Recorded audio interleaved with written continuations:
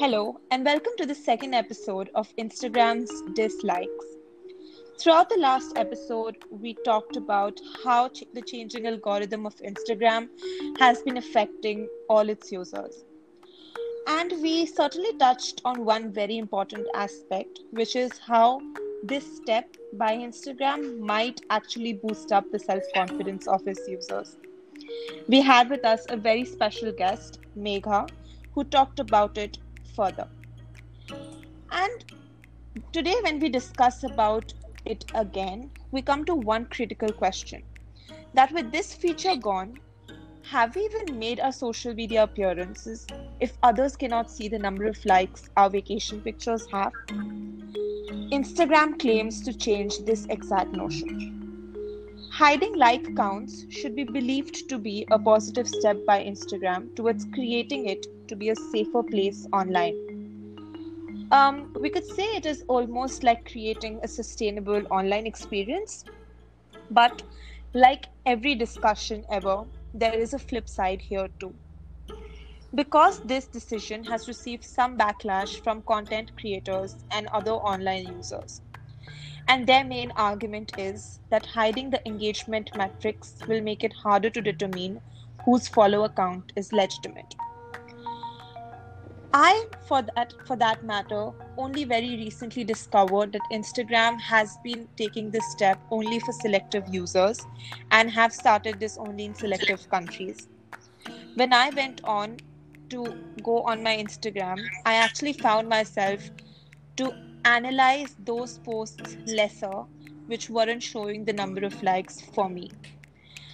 And to talk about this conflicted side of the story and further the question and the entire discussion, we have with us yet another very special guest, Vasu. Hi, Vasu. Hi Priyanshi.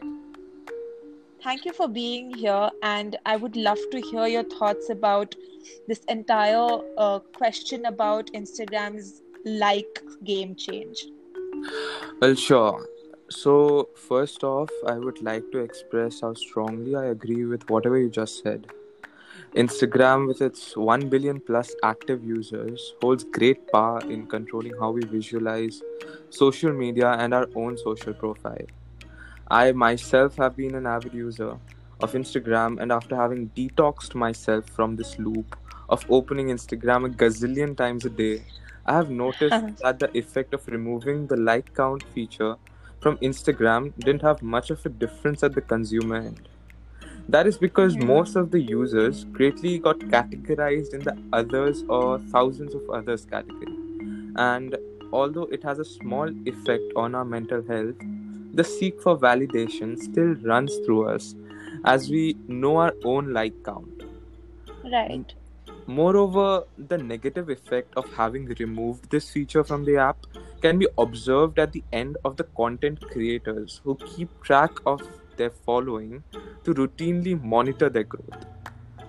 Affected influencers have already noticed their posts are getting fewer likes and less engagement. And this is sending their posts down the Instagram algorithm. And many even say that their reach has been curbed after the removal of the like count. And this is affecting their ability to grow on this platform. Yeah, yeah, it's a very interesting thing to think about because, personally for me, if I go on and see a content creator posting something but not see the number of likes that person is getting, I wouldn't necessarily go on to follow that person just because I don't know if that person is actually a good content creator and adds value to my feed. Exactly. So, yeah, so I was thinking, and I also put this question to the last, towards the end in my last episode. What, if any, could there be an alternative to this then? So, Priyanshi, I could recommend a solution to this problem that we have. I mean, Mm-hmm. why not make the grouping even more stipulated and marginalized? That way, we would have quite some idea on growth, and the positive effects would still hold the integrity. For example, instead of coupling it in others, thousands of others, and millions of others, we could break them down into hundreds, tens of thousands, and so on. I don't think it would affect the algorithm that much, and we'd have positive results on both the ends. Yeah, I definitely think that is one possibility to balance out the benefits we are actually getting from Instagram's decision to get out the likes feature. Yeah.